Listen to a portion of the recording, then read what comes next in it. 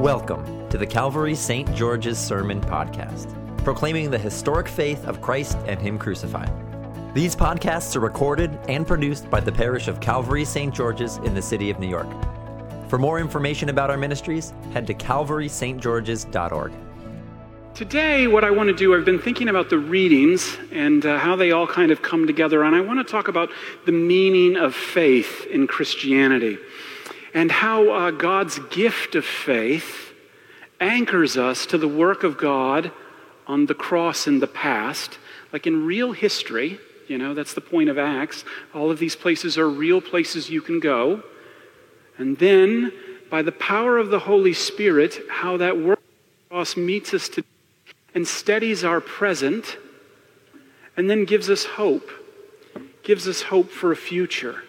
A future not only in this age, but more importantly, a future beyond death into the age that is to come.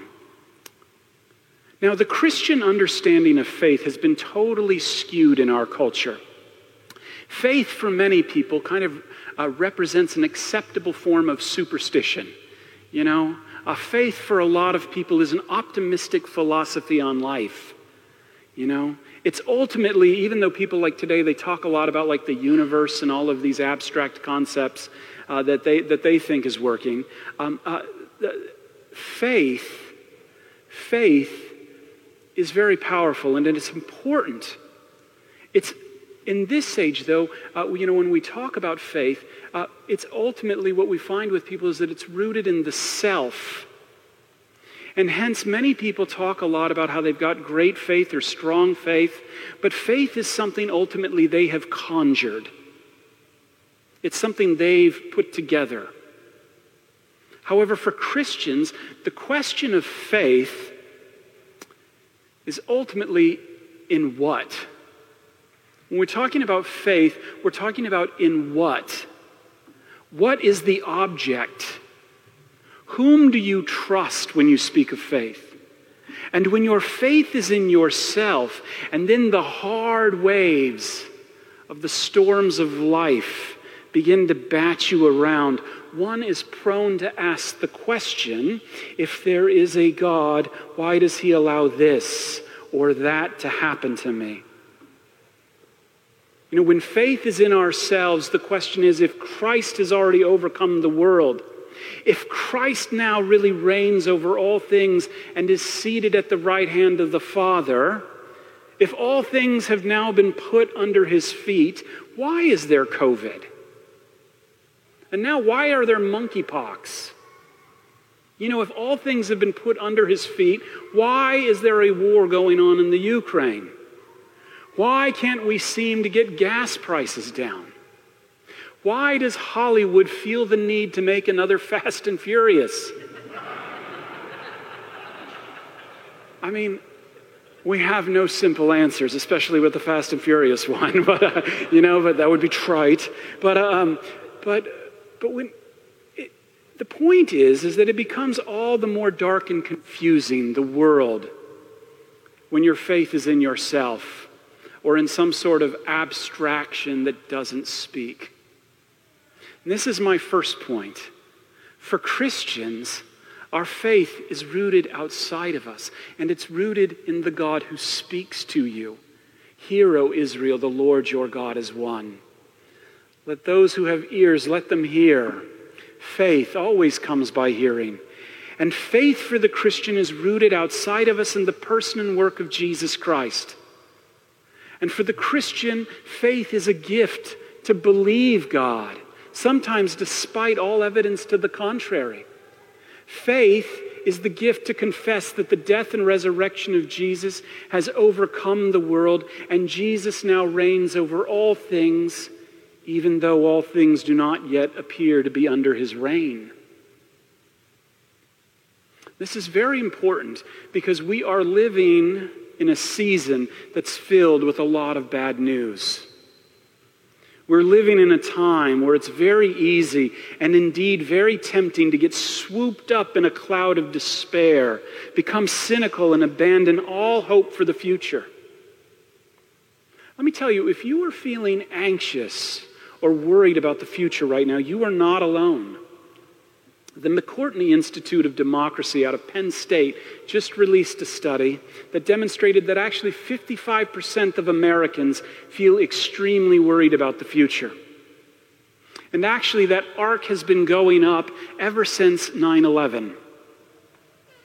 Politically speaking, the study illustrated that a similar proportion of Democrats at 56%, independents at 52%, and Republicans at 55% report being extremely worried. And it was noteworthy this year because this is the second time since the Mood of the Nation poll has occurred that all three political affiliations registered a level of extremely worried over 50%. The first time was in 2016. Now, at the end, I want to talk about this. At the end of season 2, hang on to what I just said, because that's where we're all at. We're all very worried. But at the end of season 2, one of the greatest shows of all time, Breaking Bad, I don't recommend you watch it, but if you do, it's incredible. At the end of season 2 of Breaking Bad, there is two 737 planes crash over the skies of Albuquerque, causing debris and bodies to shower all over the city. And then in the opening episode of season 3, there are all these kids in an Albuquerque high school gymnasium talking despairingly about their experience, their current feelings, and how they're projecting that negativity onto their future. Well, of course, into that, the protagonist of the whole show, Walter White, he says, they say, do you have like a word for us? The mic is finally passed to Walter White, the protagonist of the show who teaches chemistry at the school. And he's asked to share his thoughts on the whole thing with the students. And he tells the kids, quote, "Get over it." That's what he tells them. He says, move on, because this plane crash, it actually ranks only 50 in tragic plane crashes, and no one's going to remember this. I was taking notes for my next pastoral care lesson, but just kidding. But I say that because in the face of worry and in the face of anxiety and despair, just get over it is actually the worst advice anyone can give you. Just move on is terrible. Believe me, I suffer from anxiety. And when you are extremely worried and when you are anxious, it can be impossible to get out of that rut and get over it. And someone telling you to just move on can make it worse. However, here's where faith comes in, and this is where it's very important, because sometimes, coupled with medication and therapy, the most important thing to know and believe is that Christianity is not an abstract philosophy tied to ourselves and our doing, trying to get us out of a rut. Our faith in Christ is anchored in the past, in real time and real history. And it's tied to the cross, a cross driven into the earth in Jerusalem, a tree on which the incarnate Son of God gave his life for you. That is the anchor point in the past for us as Christians that begins to create faith in our heart and defines our present in God's eyes, despite what you may be experiencing. And this is why the church is mandated by Christ to proclaim his death and resurrection until he comes again. And this is why the sacrament of his body and his blood is so central to Christian worship. And this is why the very point of our baptisms, in which we're going to see two children united to Christ in his death and raised with him in his resurrection, is so important, because what we proclaim in the midst of all of the chaos of this world is that once for all people, once for all time, the benefits of Jesus' death on the cross is all yours. And this is my second point. As Christians, we live and deal with the present, not by just moving on and getting over it. But as Christians, we move forward in life by looking backwards into history, to the object of our faith, Christ, who died and rose again for you, which in the midst of all of the worry and despair offers us assurance to grasp in faith the present now of our salvation. By faith, now we have everything in Christ. We have been crucified with him. We've been raised with him, and we will be glorified with him. Everything that he died to win for you, by faith, you already have in Christ. And as Jesus taught us in our gospel reading, you have the gift of the Holy Spirit as a pledge towards a future beyond death, life everlasting. You have a future, and the future is bright in Jesus. For viewed through the lens of Jesus' death and resurrection, the future looks bright even as the present can appear to descend into darkness and death. As St. John saw, a glorious city, that's your destiny. A new Jerusalem coming from above. Now hang on to that. There's a reason it comes from above. But a city that has no need of sun or moon to shine on it. For the glory of God is its light, and its lamp is the Lamb. A city where all the achievements and all the good that was done in this life, all the glory of the nations John saw, is seen in the light of Christ without the stain of sin. And this is very significant. A city with no temple. Every city in those days had a temple. This city has no temple because we will see face to face the object of our faith, the Lord God Almighty, the Lamb he sent to save us. And this city, it comes from above because it has nothing to do with our work or ambition, but rather is based on the work of Jesus Christ alone, all for you. And here's the most important thing, especially as you suffer in the midst of the present.